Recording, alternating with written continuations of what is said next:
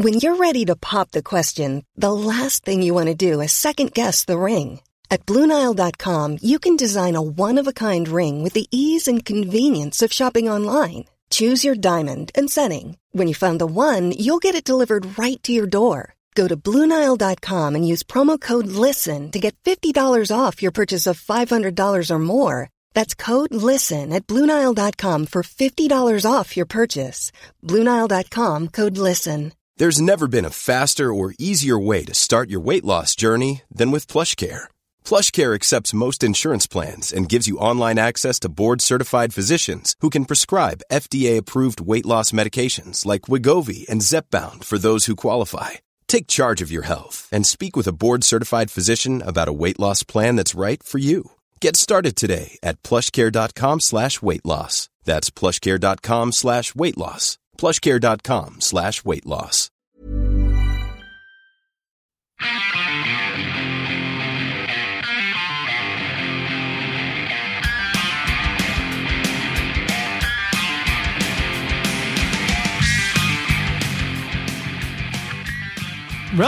Rolling. Hey, I'm Jonah, joined by Brad. How's it going, Brad? Oh, it's going well. I'm very busy these days, which is why I never sit in on podcasts, except for this one. Brad did sit in on this one, which I'm so glad that you did, actually. It was pretty interesting. Yeah. So today's guest on the podcast is Chris Barron from the Spin Doctors, who I met through our friend Seth Herzog at a show and was like, dude, you have to do my podcast, and basically just harassed him over email and Twitter for a few months and basically forced him into coming in. Yeah. Worked. It did work, yeah. Persistence usually pays off, I feel like, in these types of situations. But yeah, I thought it was this is a really cool conversation. Yeah, for sure. I'm glad I sat in on it because we had some things to talk about. Yeah, we talked a lot about the Spin Doctors, their success, kind of the aftermath, what it was like just kind of playing around the East Village when they were coming up. I mean, I didn't realize that they were such like you just see a band on MTV and you're just like, oh, this is a new band, but it seemed like they really gigged a lot. Yeah, no, it's funny because in the early 90s, when I first moved to Manhattan, I lived right down like the road from Wetlands. And that's kind of where they got their start, Wetlands, which is over by the Holland Tunnel. It was kind of a hippy-dippy joint, although we later played there. And then... See, yeah, I knew it as just like a hardcore club. I know, legendary, that was later. I never it was went totally there. A hippie club in the beginning. That's so interesting. Like when those guys started, it was them and Blues Traveler every freaking other week there. And yeah, Wetlands. It was like a cool place to see bands. It was great for hardcore because it had a low stage and it was just like, it was kind of a good setup. But that was totally later. It started off totally hippy-dippy. Interesting. Yeah, man. But yeah, so now Chris does a lot of solo stuff, and tomorrow, April 16th, this is being released the morning of the 15th, he's playing, if you're listening to this, he's playing at the Rockwood Music Hall, Stage 3, at 8:30, so go check him out. He plays a bunch of different stuff, and he's playing 2 days later, the 18th, at the Turning Point in Piermont, New York, at 6 p.m., and you can follow him on Twitter and Instagram at The Chris Barron, 2 R's for rock and roll, as he said, which no one ever forgets, which is and true. You could probably go buy one of his T-shirts, which are really well printed, I hear. Oh, yes. Oh, Brad. Yes. His T-shirts are great, I'm sure. I'm not sure if he uses Commonwealth Press. I'm sure he does. He probably does. Everyone does these days. But yeah, they were nice enough to sponsor a few episodes of Going Off Track. And if you go to commonwealthpress.com/podcast, you can get 6 free shirts with your order. That's 6 free shirts. That is 6 free high-quality shirts. Or half a dozen. Whichever you would prefer. So check out Commonwealth Press. Check out Chris Barron. He also mentioned that he's going to be releasing stuff kind of online, his solo stuff. So keep an eye out for that. And yeah, enjoy this interview with Chris Barron of the Spin Doctors. Yeah. I was gonna make a pun, and then I just decided I would not. For once, I would not do it. So just listen to him. Okay. It's going off track. Yeah. But Steven, I used to host a show for Fuse called Steven's Untitled Rock Show, and Steven and me started doing the podcast together. But he has twins now. But he actually lives in Princeton Junction.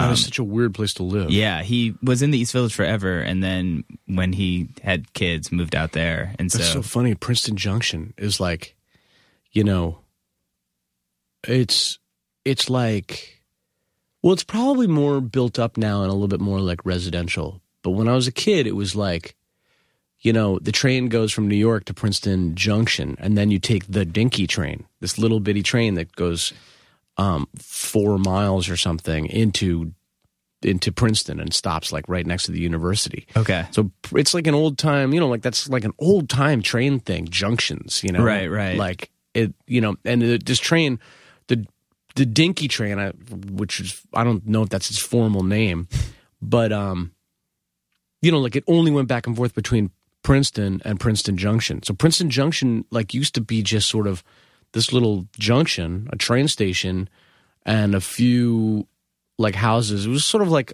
a little like island of civilization between two malls, you know, between like Quaker Bridge Mall and then next mall on the way, on the next mall on the way to, that was loud.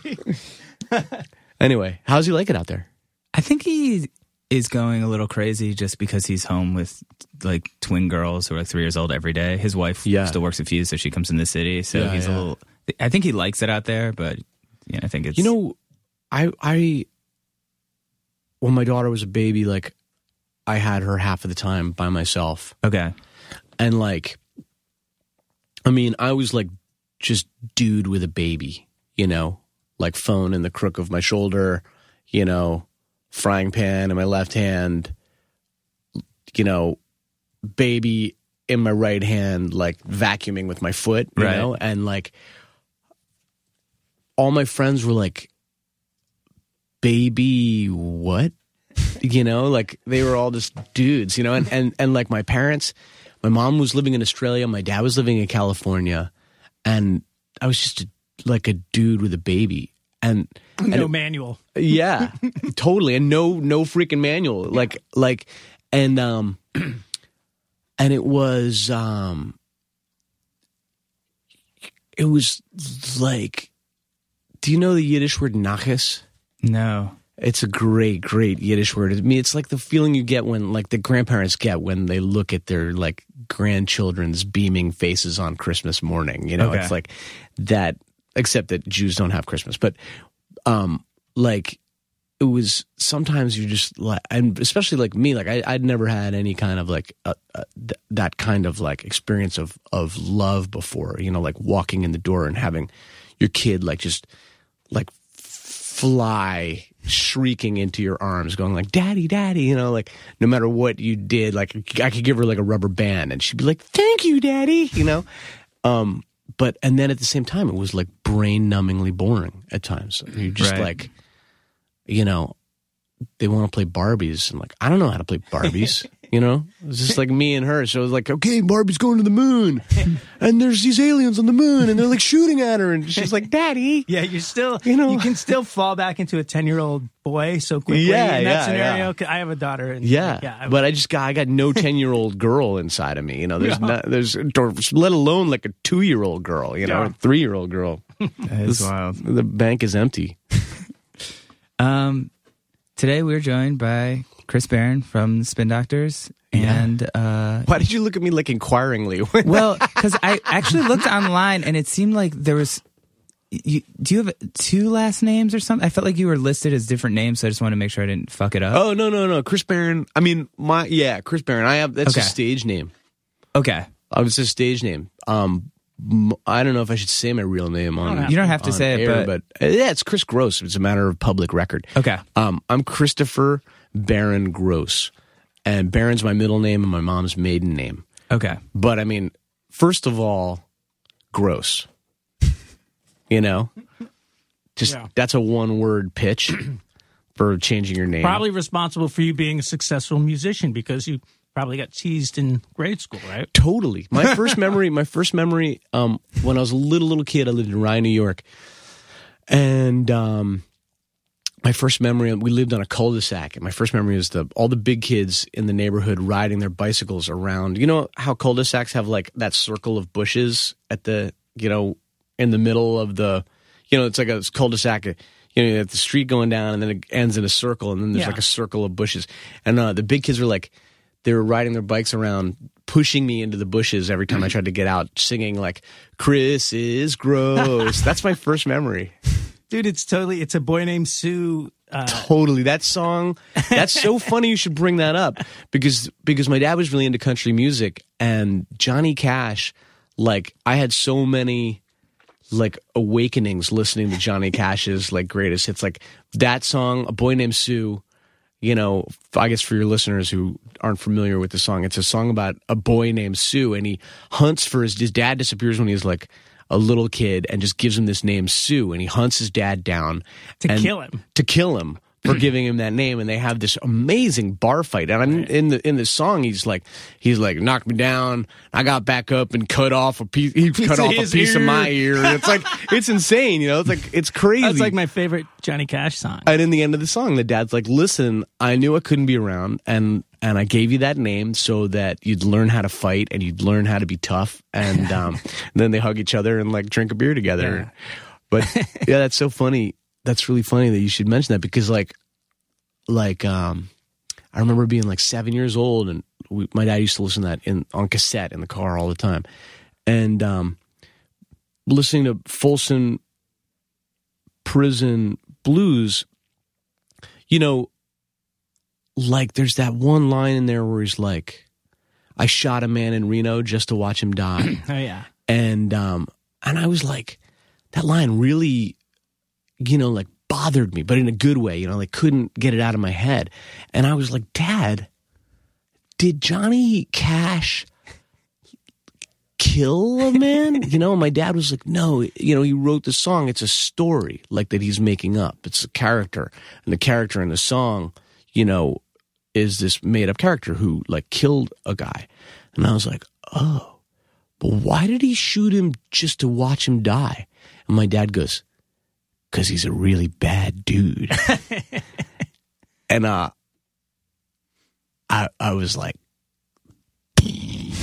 just brain exploded. Like, you know, for me that was like, oh, people write songs and they put crazy shit in them. Anything they want. Like, maybe I could do that. That was a turning point. It was a big like big realization. I think do you guys think like, I think when you like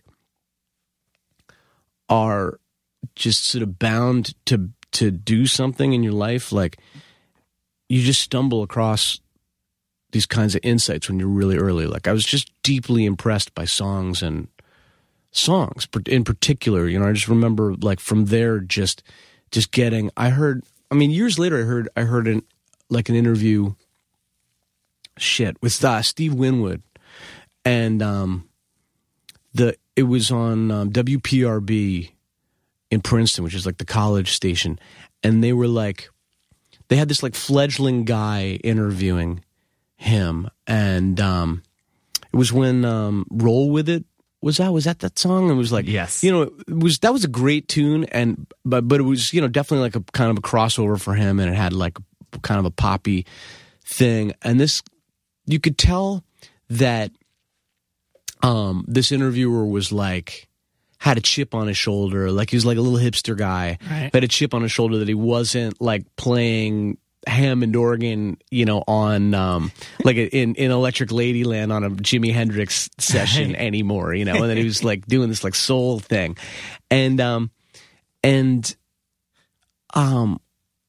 he was like, well, what genre of music do you like? And I'll never forget this. Winwood was like, I don't go by genre. I go song by song.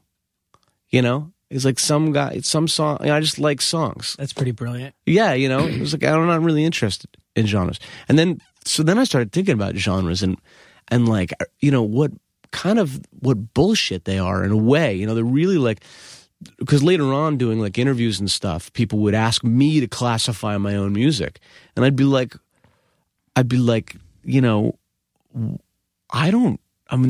that's your job, you know? Like, I don't know how to classify, or no, I probably would know how to classify it. Like, but I'm not interested in classifying, you know, like I always feel like from there I sort of realized like the genre from like a writer standpoint is really an afterthought. You know, you have an idea for a song, and then you try to get to the heart of the song as a writer.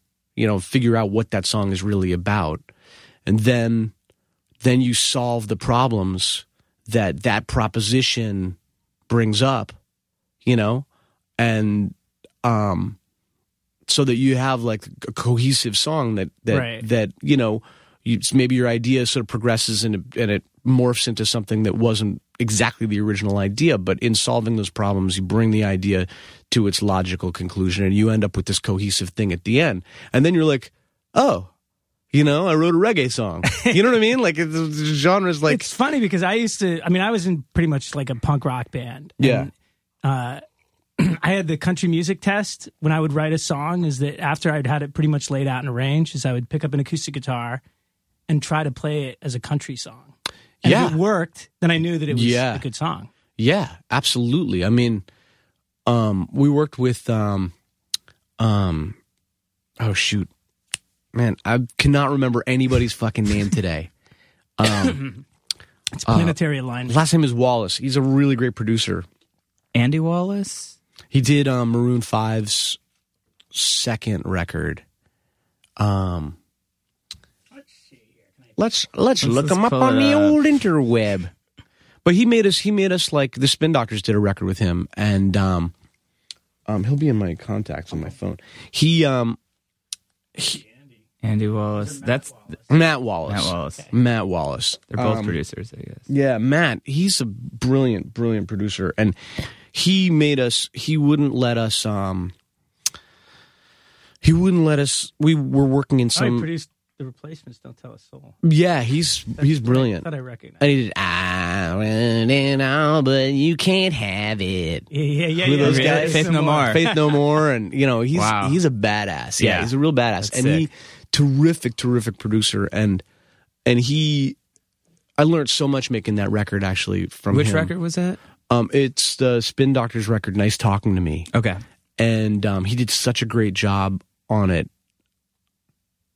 It's you're working with, I don't know, it's funny because sometimes you work with people and they confuse you and it's bad. And sometimes you work with people and they confuse you and it's great, you know? And that's like, Matt was like that. Like Matt, I'd be doing backing vocals and he kept telling me like, okay, sing this like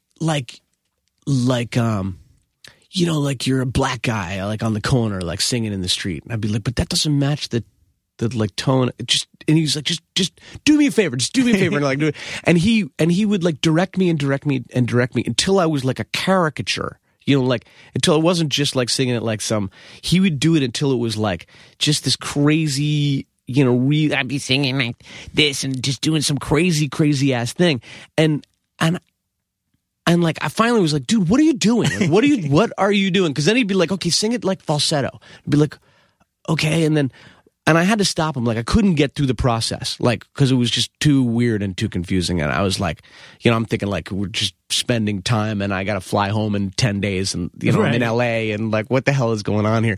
And he was like, what I'm trying to do is like if I get all these different characters in there, I feel like subconsciously the listener is they're gonna hear like all these different tones. So if there's an angry guy in there and like a happy guy and like a falsetto-y angelic guy in there and then like a nasty low down dude in there, you know, like people are going. If I tuck them all in together in just the right way. People in like a bad mood will pick up on it. People in a good mood will pick up on it. And like when I listened back to it, then I was like, oh, cool, you know, let's do this. And then we just started like devising all these fucked up, you know, crazy like dudes, you know, to be singing in the backing vocals. And when he got a really cool mix of it, it sounded fucking amazing, you know. And I'd never, to me, like I came in there being like, you know, this is 12 years ago or something like that. So, I mean, you know, to me, singing backing vocals was all about tightness, just going in there and like, and I was proud of my ability to like, you know, whether it's me doing a backing vocal on my own stuff or like coming in and doing a backing vocal on somebody else. I was like proud of my ability to come in and just like, I could just do that. I'd get my ear around like around a lead vocal and I could just cover it like a cheap suit. Right. You know what I mean? Like just lacquer it. So it just didn't sound like anything was happening except another note like was magically in there, you know? And, wow, that sounded really egomaniacal. But you know what I mean? That's like a skill. Yeah, it's my job. You know, like, yeah, exactly. I just wanted to, that to me it was all about just being super duper, tight. And then when, you come across somebody else who's just like, well, what if it's not tight?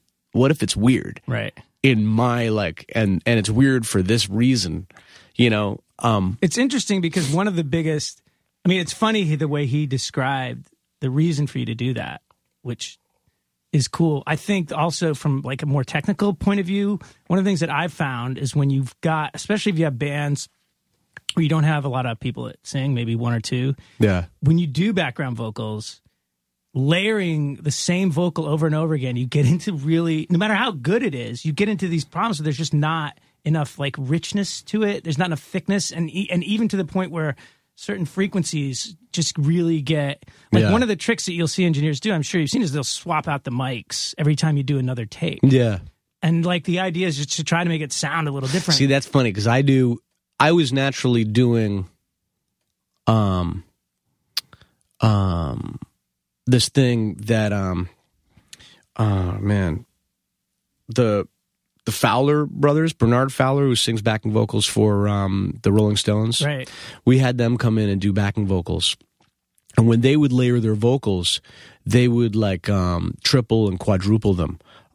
And so what they would do is they would do one that was like straight up the middle, then they'd do like a slightly breathy one, and they'd do like a super breathy one. So when I when I'm doing, I always that's the thing is there's definitely like, there's an art to it. And you gotta you have to, I was already kind of doing what Matt was saying, but he was taking it, because I was doing it like with the tone. Right. You know what I mean? Because you understood you're right. the concept that you didn't. It's gotta be. He gave you some technique. Yeah, you do one that's like a veneer, that's like super duper tight, super duper on it. They're all super duper tight and super duper on it. But like you do a breathy one, a slightly breathy one, and you have to switch up the tone depending on the recording. Right. You know what I mean? But he was like, he wanted me to be different people. Right. You know what I mean? It's awesome. It's a great idea. Yeah. It makes perfect sense because, also because the first thing you've got to do as a producer is get what you want out of the artist, no matter how. That might not even have been his intention. He may not even, he may have been totally bullshitting you. Like, I don't care. I don't want people to hear all these different emotions. I wanted to hear one emotion, but I wanted to have this thick layer of dude singing it. You know what I mean? But that's the best way for him to get it out of you, was to or maybe he really did. Maybe he was being straight up. But I think it's just like the fact that he knew how to. That's a sign of a great producer. Yeah, it is. It is a sign of a great producer. He knew the best way to get the performance that he wanted from you was to explain this to you. Yeah. Well, that's the thing is I think that was straight up like his thing, because he wasn't explaining it to me at all. And I'm the kind of guy where like if I know what the concept is and I like it, I'll jump out the window for you. You know what I mean? Yeah. And so after that, once I realized, there's a method to this guy's madness, then I would just do anything he asked me to, because I was like, this comes out really cool when I just do his weird shit, Dude, that's a really good technique, though. I wish. Yeah, you should try it. It's really funny. It comes out really cool. Yeah, it comes out really cool. But actually, I brought up Matt because of your country punk rock country test, and he wouldn't let us. Like we were rehearsing in, this nice rehearsal studio in LA. So, for your listeners who've never been to a nice rehearsal studio in LA, like you got this big room with like these nice amplifiers and actually like a PA, like a public address system, like you'd have at a show, pointing back at the band. So, the singer's got a mic, drummer's got a drum like an set. SIR Everybody's or got something, like right? SIR. Everybody's got like it's the same kind of rig that you would have pretty much on stage, but you're just in this room playing together. And then usually like there's like a couch and some chairs and stuff like that, like a setup, over on the side of the room. And he made us like sit on the couch and the chairs, and made a drummer like just pat his knees, like playing no drum set, and made the bass player had like another little tiny amp, and he made our guitar player just play acoustic, and I just sang with no microphone, and he wouldn't let us get onto the rigs, onto the amplifiers, until like we could just You had play it tight. till we had it like the arrangement sounded good just on acoustic, which I immediately was like, this is the shit. Like, duh, this is great. But it drove our guitar player crazy, Well, and something's going to, though. yeah, well, that's guitar players. You know what you throw a drowning guitar player? His amplifier. You've got two guitar players looking at you. I'm a guitar player too. And I'm a lead singer. Yeah. I'm the worst yeah. of both worlds. Yeah. You know how Yeah, many dude. lead singers? You know how many lead singers it takes to screw in a light bulb? No. One, as long as the world continues to revolve around him. How do you I know? must have known that How one. do you know a lead singer is at your door? How? He knocks out of time. He doesn't have the key, and he doesn't know when to come in. How many producers does it take to screw in a light bulb? I don't know. I don't know. What do you think? All right, one more guitar player joke. This guitar player goes to hell, right? And it's like this awesome club, but it's kind of a shithole, but it's funky and it's cool. It sounds really good in there, and it's full of people who are like rocking out. There's a band on stage, and they're fucking killing it, right? This demon comes out of the shadows with a Les Paul 59 like flame top guitar, hands it to the guitar player. The guitar player's like astonished, $50,000 guitar, like takes it, puts it on. The demon like gestures to the stage, and the guitar player gets on stage, plugs into this like beautiful 70s Marshall rig, turns it on. It's like, it sounds unbelievable. He leans over into the eaves of the stage, to the demon who's like still standing there with his arms folded. He says, are you sure this is hell? I mean, this amazing guitar, great crowd, great club, great band, The demon kind of shrugs, this non-committal gesture. And the guitar player goes, when do I get a solo? And the demon goes, never.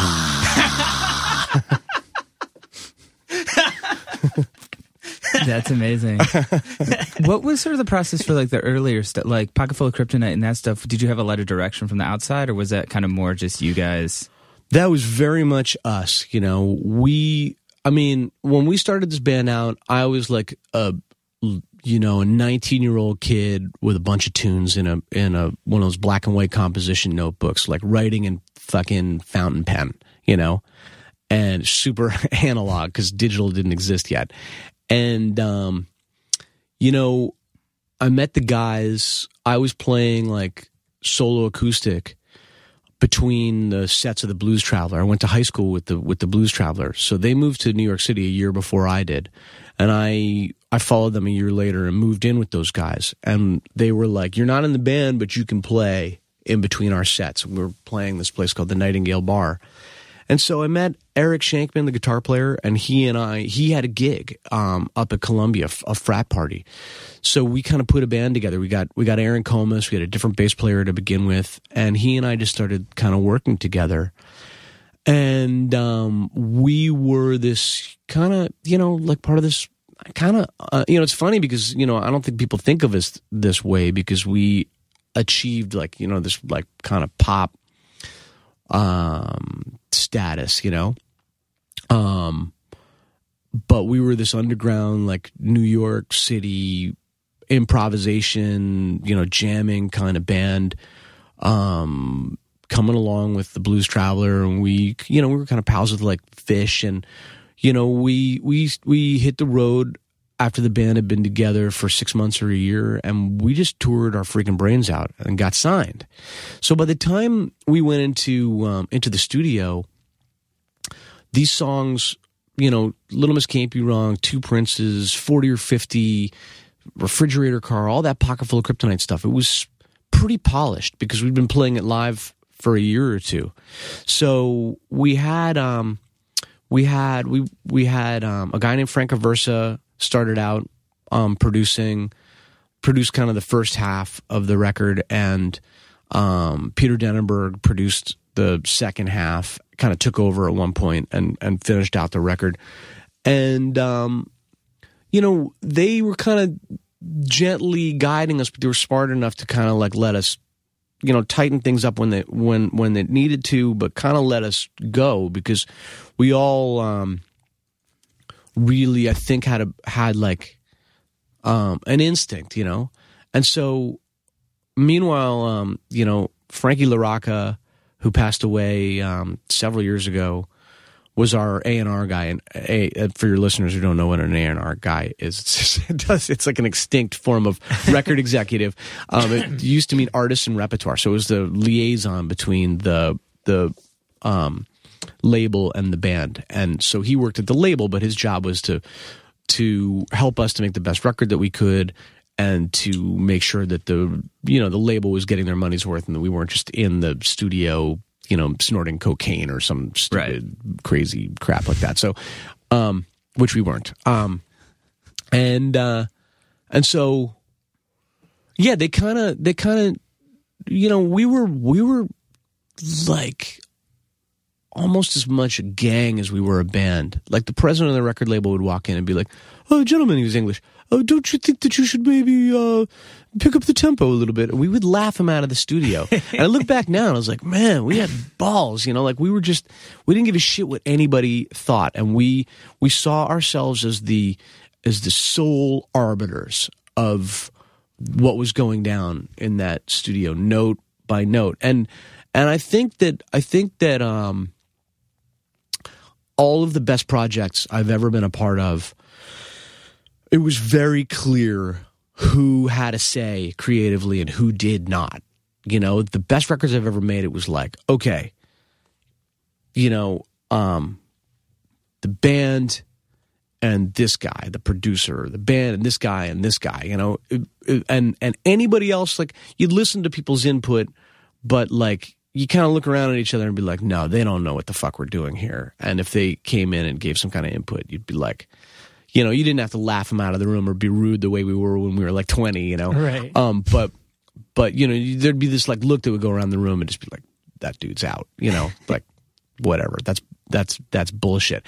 Because, you know, I mean, the more people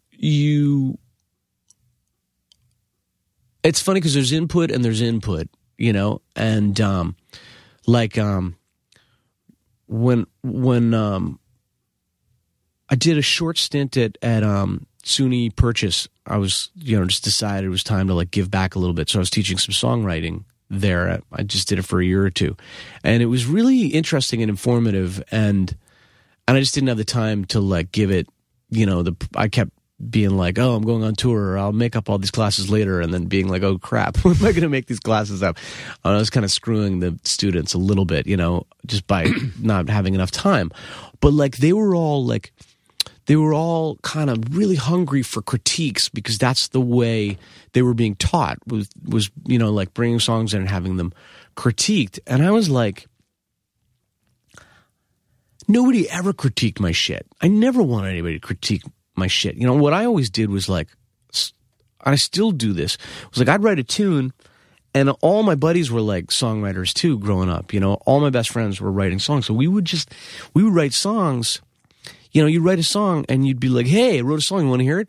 And we'd be like, yeah, because that was what we were all about, you know, and you'd play the song and you'd be playing the tune and you'd just be feeling the vibe in the room, you know what I mean? Right. Just, you'd be watching them, and I'd be critiquing their reaction, yeah. You know what I mean? Yeah. And you could just tell, you know, you could tell, you play the song and you're like, nobody says anything. You don't have to look at anybody, you know what I mean? But like, you can feel like a line goes over really well. I'll never forget this. Like, you know, I wrote this tune, I never put it out, but it's called When You're Done. It's a song about a guy who's like talking to you know, a girl that he loves, and he's like, yeah, when you're done like with that other guy, remember I am the one. When you're done, remember I am the one. And so the last verse, I'm writing it, and I came up with this really clunky ass line. It's like the last verse starts out like, when you're done fooling around with that mook, come see about your incorrigible kook. And it was so wonky, it didn't even fit in. So I had to, after I go incorrigible kook, I just had to play like a bar of like, of G, you know, like I was ring, gang,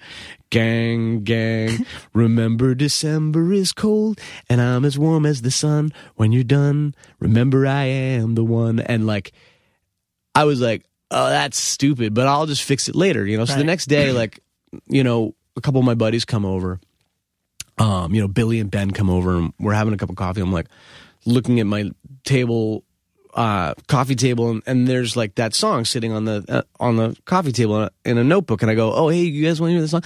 Like, yeah, sure, man. So I play it for him, and I get to that line, and I'm like starting the third verse, and I think to myself, oh shit, I never rewrote this line. Well, whatever, you know, I'll just play it. So I sing the incorrigible kook line, and the two of them start laughing their asses off. You know what I mean? Yeah.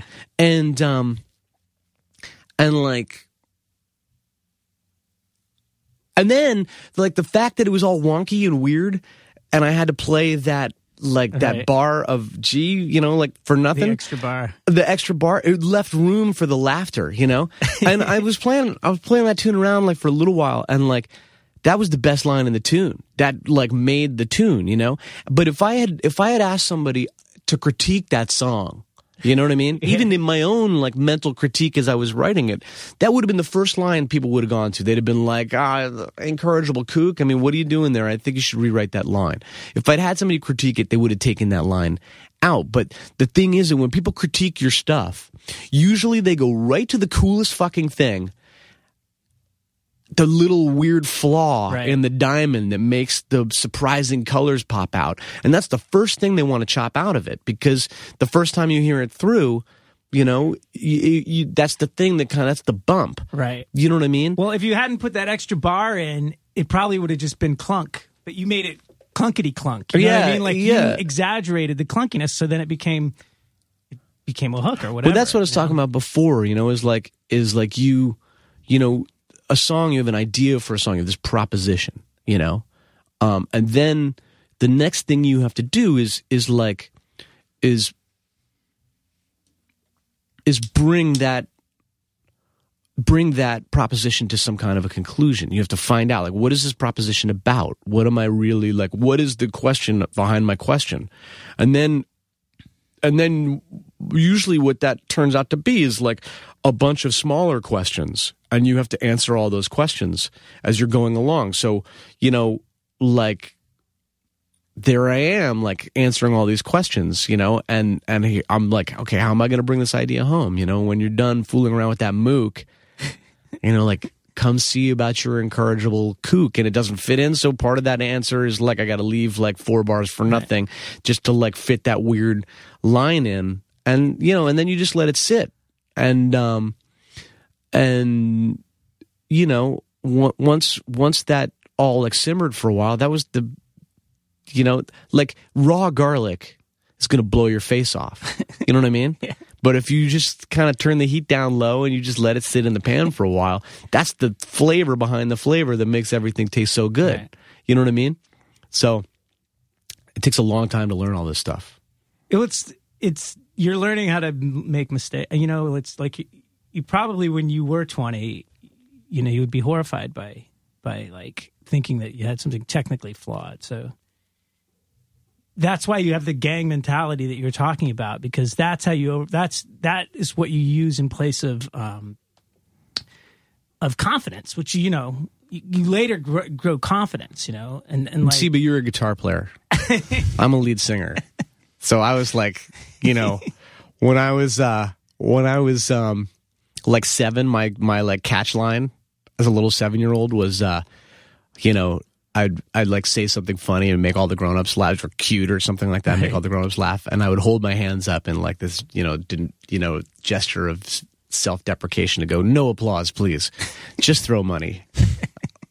7 years old. Like, lead singers, they ought to put us all in a van and just close the garage door, turn it on, and just... Oh, that would be rough. Oh, rock and roll would be so much better without lead singers. I mean, what was it sort of like because it's like during the sort of maybe like the 90s, that era when like you guys were selling so many millions of records and you were sort of a lead singer. I mean, were you just like on private jets all the time? Because that's such like kind of like a mythical thing now. Like I feel that kind of stuff doesn't exist anymore. We were so lucky to live through that like fat time, I mean, it was like just sushi every day in the studio and like What label were you signed to? We were on Epic, which was when we signed it was CBS, but then a month later it became Sony. Right. So yeah, we were on Epic, and let me think of some like really decadent stuff. We went to Gotham one night with the label president, this guy Richard Griffiths, lovely dude. We had this just unbelievable dinner, and then we ordered for dessert. I ordered a bottle of Chateau d'Yquem, which is like this dessert wine, and it was like $250 or something like that, and I was like, oh, let's get this. Look, they have a d'Yquem, and Richard was like, oh, $250. That's quite cheap for that. Let's get a bottle. They bring it out, and it's a half bottle. It's like it's a little demi bottle, and so we all have like a little taste of it, and it's like, it's so delicious, and I mean, it's like fucking fairies dancing on your tongue, and it was so good, and I was like, let's get another one, and we just got another one, it was like just crazy I don't think stuff labels like that. have that budget. No, man, it's a different world now. Yeah, it's just straight up, crazy expense account kind of stuff. But I have to be. I mean, it was so much fun, and at the same time, it's ironic because, like, as a band, we just were not getting along very well. Even in the beginning? No, in the beginning, like the first year or two, we got along great, but we were just on the road nonstop, Right. Super burnt out. I mean, I look back now and I realize we all, really care about each other, but we just didn't have like the emotional tools to communicate properly, So I wish like, I wish that we had been able to kind of communicate a little better, and like there were moments that I think we could have enjoyed a lot more. Like, we sold out this huge shed in Milwaukee. It was like 44,000 people. And we go backstage afterwards, and it should have been like, it should have been just this huge milestone. My memory is like being backstage, like, yelling at each other, and our guitar player like throwing a chair, and like, it was just like this crazy stuff. And, it just should have been more fun. But that's the thing about being inexperienced, is that you have this propensity to like squander the greatest moments of your life. You get, you focus on immediate things too much, similar story. I remember when we got signed to Warner Brothers, my band, my little band that had been fighting to, fighting the world for so long, to like get to that magical place where you get a record deal, and we got this great record deal, and like I remember the lead singer literally like said, guys, we need to after rehearsal today, we got to go out and like get a nice dinner and like celebrate. We just got signed. Like we were literally so focused on the next steps. Okay, now we have to pick a producer. What are we going to do with we were so caught up in the details that we didn't realize that we had just passed what we'd all been working for since we were 12 years old. Yeah. And we were about to just let it blow by Yeah, without yeah. even acknowledging it. Yeah, yeah. And like, that's exactly what you're talking about. Our You're guitar player, when we were playing, we're playing on Bleecker Street at this club called the Mondo Perso. And it was, you know, we were the shit hot club band in New York, you know? Yeah.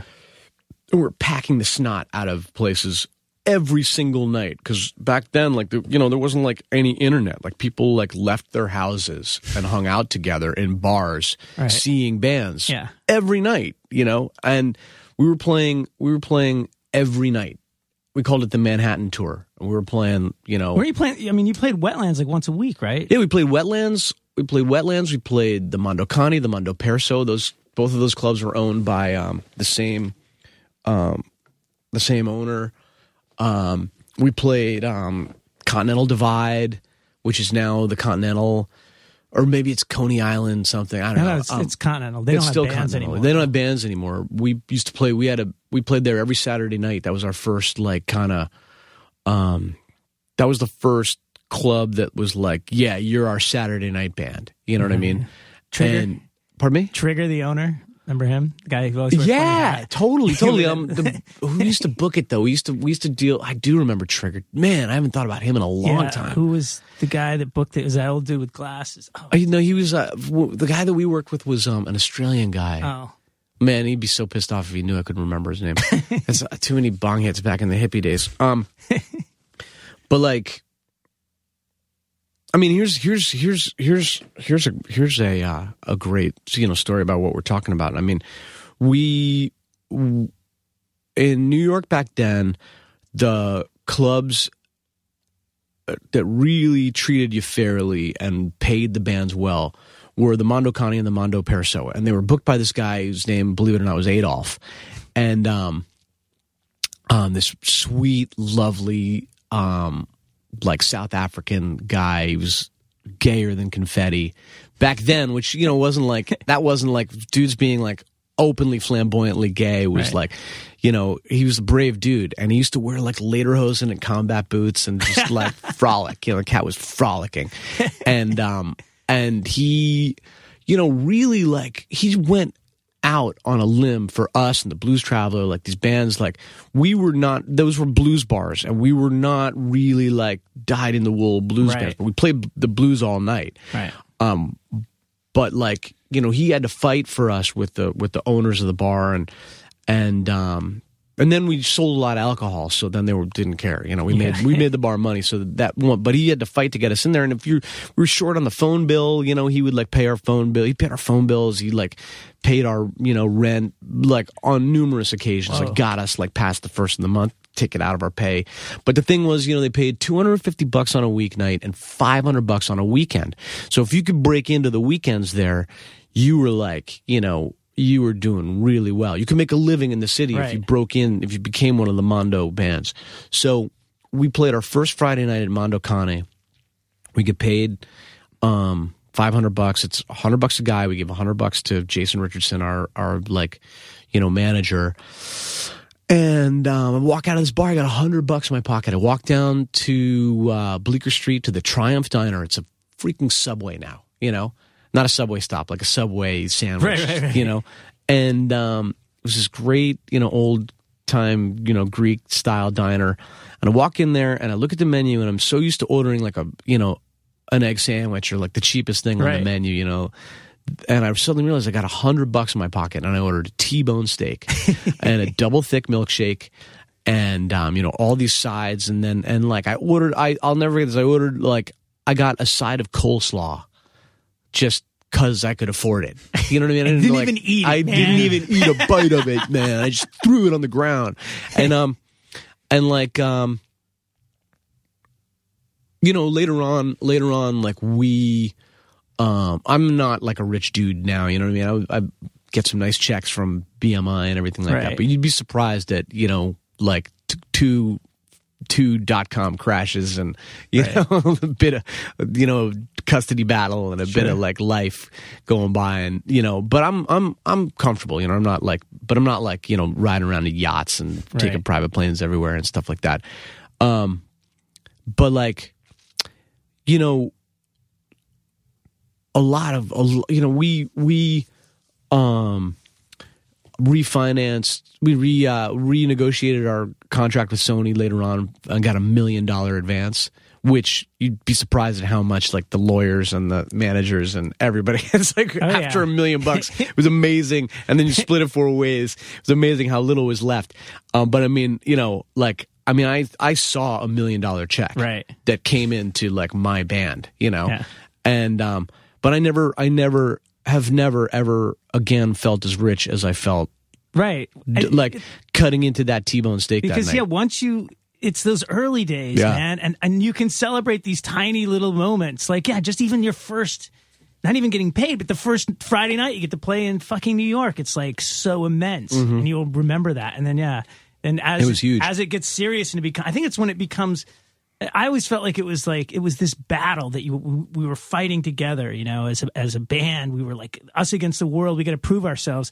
And then you prove yourself and you get there and suddenly it's like a job. And all these amazing moments that you look forward to before they can go right by. Yeah. That $1 million check, like you probably were like stressing out over it. No, you have to you gotta like, because what happens is, it's like you're on this merry-go-round, you know? And deep inside we're all children. And we're helpless children, you know? And we're sitting on that like crazily painted horse that we're a little frightened of. And like there's your mom and dad, you know? And like the gate that you walked in and the familiar faces of the people, you know, and then that crazily painted horse like carries you around to the other side where you can't see any of that anymore. And there's the brass ring, you know, and you're just reaching for it. And you maybe you fall off the horse, maybe you get it, you know, but that brass ring then is on your finger and it's all you can see for a while, right? You know, but the trick is to take the merry-go-round all the way back around until you can see like mom and dad's face again, until you can see the place you walked in. But like, you know, the brass ring, and then you forget about the brass ring, you know what I mean? Right. And you're back to where you were like a child again, back to where you're like, you know, a little frightened, but it's fun. And you know, that's like, to me, I think the greatest achievement of like this portion of my life is that I'm finger painting again, you know, like I write a song and I don't care who's going to hear it. I don't care. Like, you know, I just like, I want to like it. I write the way I wrote when I was a kid. You know, I sat down to write Two Princes. I was 19 years old, sitting on the edge of my bed. You know, I didn't know anything about like what I knew some stuff about writing songs, but I didn't know what it took to write like a hit song. I had no plan for that song. All I wanted to do was write a tune that like would make girls like me. You know what I mean? Of course. And I wrote the first 2 lines of that song. So, you know, 1, 2, princes kneel before you, princes who adore you. And it's just like that other tune I was telling you about before. I wrote those 2 down. I looked at the top of the page. I had 2 lines on the paper, and I was like, that's stupid. That's dumb. Where the hell is that going? And then, you know, one thing I learned to do really early on is, you know, when you're writing, you got a creative voice and you have an editing voice. And you have to find the volume knob on those voices. And when in the initial phases of like making something, you got to turn the editor voice knob all the way down and you got to turn the creative voice all the way up. So, you know, I just was like, you know, I was like, shut up, editor voice, you know, I'm turning you off, and was just like, turn back to the little yellow legal pad. I was like, let's just see where this is going. Half an hour later, I had like the tune that is the reason why you guys like give a shit about talking to me right now. You know what I mean? I mean, I you know, that's been like whether, you know, and I like that song. You know, people somebody put something on like an Instagram photo that I posted, like, you know, or somebody posted a photo of me at a gig, and I'm wearing a tie, a Spin Doctors gig, and I'm leaning like way out over the edge of the stage, and they must have been like in the front row, and they held up the thing, and they got a close-up picture of me, and like some guy's like, you know, oh, I guess he's not a bike messenger anymore. The blah blah sellout, you know, and I was like, you know. Like, wow, you know, I mean, I think it's really funny because, you know, almost everybody would sell out if they could. I don't know how to sell out. I didn't know what the hell I was doing. I didn't like, you know, and when that song, like, you know, we were on the road for 2 years behind that album before anything happened. You can't sell out if you're nowhere at all and you have a hit. Yeah, it's you like, know, you can sell out if you already are kind of there in the business and you decide to like bring on some professional Sony, songwriters. stop promoting my band. I don't want it to be successful. I don't want to make a living playing music. I mean, it's really, really funny. And I mean, you know, if you listen to the rest of that record, you know, that's a weird record. There's some like, you know, there's some weird songs on that record. 40 or 50, Refrigerator Car. There's some dark ass shit. It's, you know, people, you know, for people who are just like tuning in, my name is Chris Barron. I'm 47 years old. I'm the lead singer of this band, Spin Doctors. We're the guys who had that song, Two Princes. It's like, it's the one that's got the biddy-biddy crap in it. You know, it was really big in the 90s. It was the most played song in the world on the radio in 1994, you know, and it's the thing that I'm known for now. And but you know, if you think that I'm like some goofball Muppet in a goofy Guatemalan hat, one, you're right, but two, you know, I challenge you to like go and check out the rest of that record, because like I think you'll find like that there's some really weird, you know, dark shit on there. And it was just, I always found it really funny because, you know, we came up at the same time as like Pearl Jam and Nirvana, and I love Nirvana. I love Soundgarden. I think they're really great bands. And at the same time, you know, I think there was a lot of bands out there that had a really nihilistic outlook. And I always felt that, you know, the purpose of like, you know, a creative endeavor is to like put these ideas out there. And I believe that if your ideas don't offer, if your philosophy, any philosophy, if a philosophy, whether it's your philosophy or some other philosophy, that doesn't offer you some kind of solace in this world, then it's a pretty fucking useless philosophy. You know, like, it doesn't take a genius to figure out that the world is completely fucked, and that it's driven by greed, and that we're all subject to forces outside of our control, and that you know, tragedy strikes good people, and you know, it doesn't take a lot to figure out that the world is deeply, profoundly, and tragically unfair. Okay, you figured that out? Okay, you're some kind of fucking genius. What's hard is like figuring out like why to go on, why to live another day in this horrendous world where all these terrible things are happening.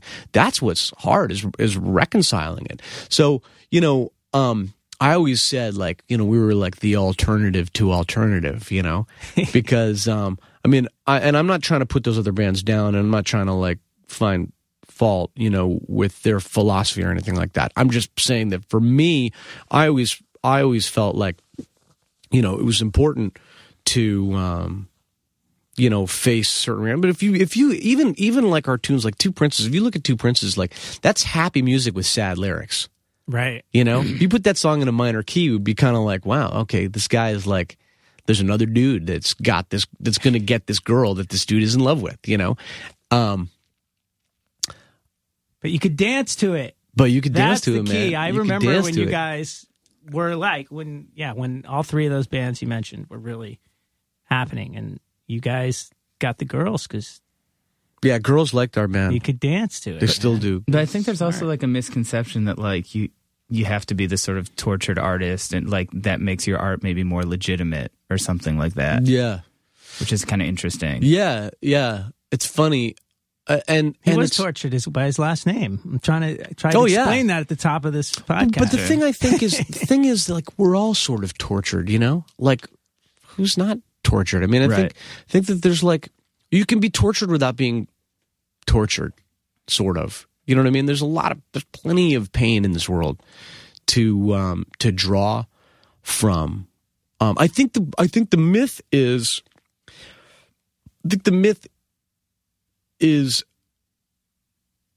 that you need to be tortured and subsequently crippled. You know what I mean? Because I think you do need to like tap into these negative emotions. That's the great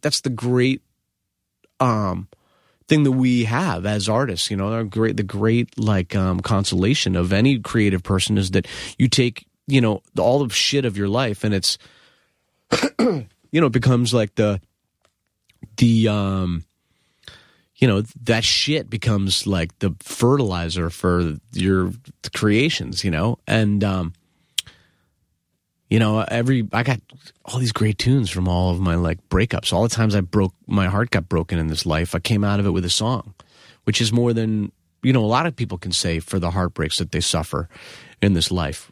And I feel bad for people who don't have something to like, you know, something to sublimate all the heartbreak of this life into, you know? Yeah, to be able to actually get something out of that heartbreak. That's what you know, as an artist, you can do. And it's the greatest. It goes to waste if you're not an artist, I guess. Yeah, I don't know what people do. But then there's also, I think what, you know, Jonah was kind of alluding to is like, what happens when you're happy? Can you still make good art? Yeah, I think so. The age-old question. I think so. I think you know, there's because there's not just like sadness to write about. There's irony, you know, and there's satire, and there's you know, observations about other people, and you know, I don't think. I mean, I'm not gonna lie. I mean, I think I get some of the best stuff out of times when I'm like really angry and really sad. And I don't always write an angry or sad song, you know, but a lot of times that brings up stuff that, you know, that comes out to be like really good songs. But I you know, like I'm working on a record right now, and you know, like you know, something that I really admire is Tom Waits, you know, who I don't think he's like, you know, in that seedy, you know, monkey, jacked up, topsy-turvy, cracked, ramshackle world that he's like writing from. He doesn't, it's like it sort of, you know, the mud gets on his coat, but it doesn't get on his skin. You know what I mean? It's like I think, yeah, I know what you're talking about. It's, you know, I think most people get their success because they're driven by something, you know, like you're saying you just wanted to get laid when you're 19, you know, yeah. Like, and that's almost 90% of the bands in the world. That was the motivating I wasn't force. even like that far. I just wanted girls to like even like me. Yeah, you just want to fucking. I would have settled for being considered as a human being. Yeah, and then you know the successful artists that have they figure out how to keep something driving them. You know, I mean, and you talked about Kurt Cobain. In his case, there was something driving him that was dark, obviously. You know, hopefully, you know, you can find something to drive you that's not necessarily dark. I think Tom Waits is like, he's like a journalist. Yeah. You know what I mean? I think he loves these characters that he writes about, but they're not him. Yeah. You know, like he pretends maybe that they are, but I think that's why he can continue to like literally have a constant sort of quality to his work, because he's like, he never was that person in his song, I don't think. I think he's just like, he's a great observer and an amazing journalist. Yeah. I totally agree. He's a lucky motherfucker for that reason. Like, well, he's a poet. You know, Yeah, he's a he's a poet. poet. He's a poet, and like not all poetry. You know, like just you know, when I'm writing a song, like I'm going after these little like small objectives. You know, going line by line, looking for like, you know, a double entendre or you know, to I have all these little devices, you know, Right. like one of the things I really like to do, I call it the primrose path. You know, when you the expression to lead someone down the primrose path means to like sort of, you know, make them think that you're leading them towards something good, but then you're going to rip them off, you know. And or the outcome is not what they expected. And I love to like, you know, language is full of these built-in expectations. You know, if I say a stitch in time, you know what's coming next. You know I'm going to say like saves 9, you know, but leading people down these linguistic paths and then turning it around at the end is one of the. So I'm just looking for like beautiful combinations of words, you know, and surprising combinations of words, and trying to sort of like crack this language apart and look at the pieces shining in the light of the window, you know, that I'm standing next to. And you don't have to be tortured to do that, you know. You can just be like a kook, you know. I always wondered why people, when I was young, you know, before I knew as much as I do now, I used to wonder why anybody would paint like a still life, you know. Why would somebody paint like a bowl of fruit, you know? And when I started working with Eric Shankman from the Spin Doctors, he had a great big, huge, like, you know, 7 by 7 foot poster of this Cézanne painting of it's a still life. It's like a bowl of oranges. Right. And I used to look at it and be like, why did he paint a bowl of oranges, you know? How boring. And one day I was just sitting there and I realized, like, because it was a beautiful painting, Mm-hmm. and it hit me that all around us all the time, there's this moment that we're either like aware of or not, you know, but right now, there are waves crashing against a beautiful cliff in Ireland, and if you were standing there with the wind in your face, you know, squinting against like the spray of the sea, you'd be mind blown, right. You know, and the sun is rising on. Double suns are rising on the moons of other planets right now, right. You know, and someone is enthralled listening to like a piece of music they've never heard before right now. Right in this moment, right now, you know, somewhere somebody is like stroking their cat in the papery beam of sunlight that's coming through their gigantic window pane on a wood floor or the Persian carpet, you know, right now in this moment. And somewhere there's a bowl of fruit sitting on a table, you know, that someone is realizing is in another one of those kinds of fragile, beautiful moments. And it's always happening right now. And that's the thing. It's easy to find that immediacy in a violent moment. It's easy to find that immediacy when like Evel Knievel is like riding a motorcycle up a ramp about to like, you know, cross 3 London buses. You know, it's easy to jump out of a plane and feel that, you know, but to be able to kind of sit in a room and forget that, you know, you have to go to the dentist next Thursday and forget that, like, you know, or remember that, but still realize that this beautiful calliope is unfolding all around you. That's the whole point of this whole thing. So you don't have to be tortured. It's easy to see that from a tortured place, because as soon as like someone like stabs you in the leg and you're bleeding, you're like, oh my God, you know, I'm gonna die, you know. why was I so mean to my girlfriend when I walked out the door? You know what I mean? I think that's why people feel like they got to be tortured. But the truth is, like, you know, you can just look at a bowl of fruit. If you look at it with your head tilted and your eyes squinted and a paintbrush in your hand on the right day with the right light, it's right there all around you all the time.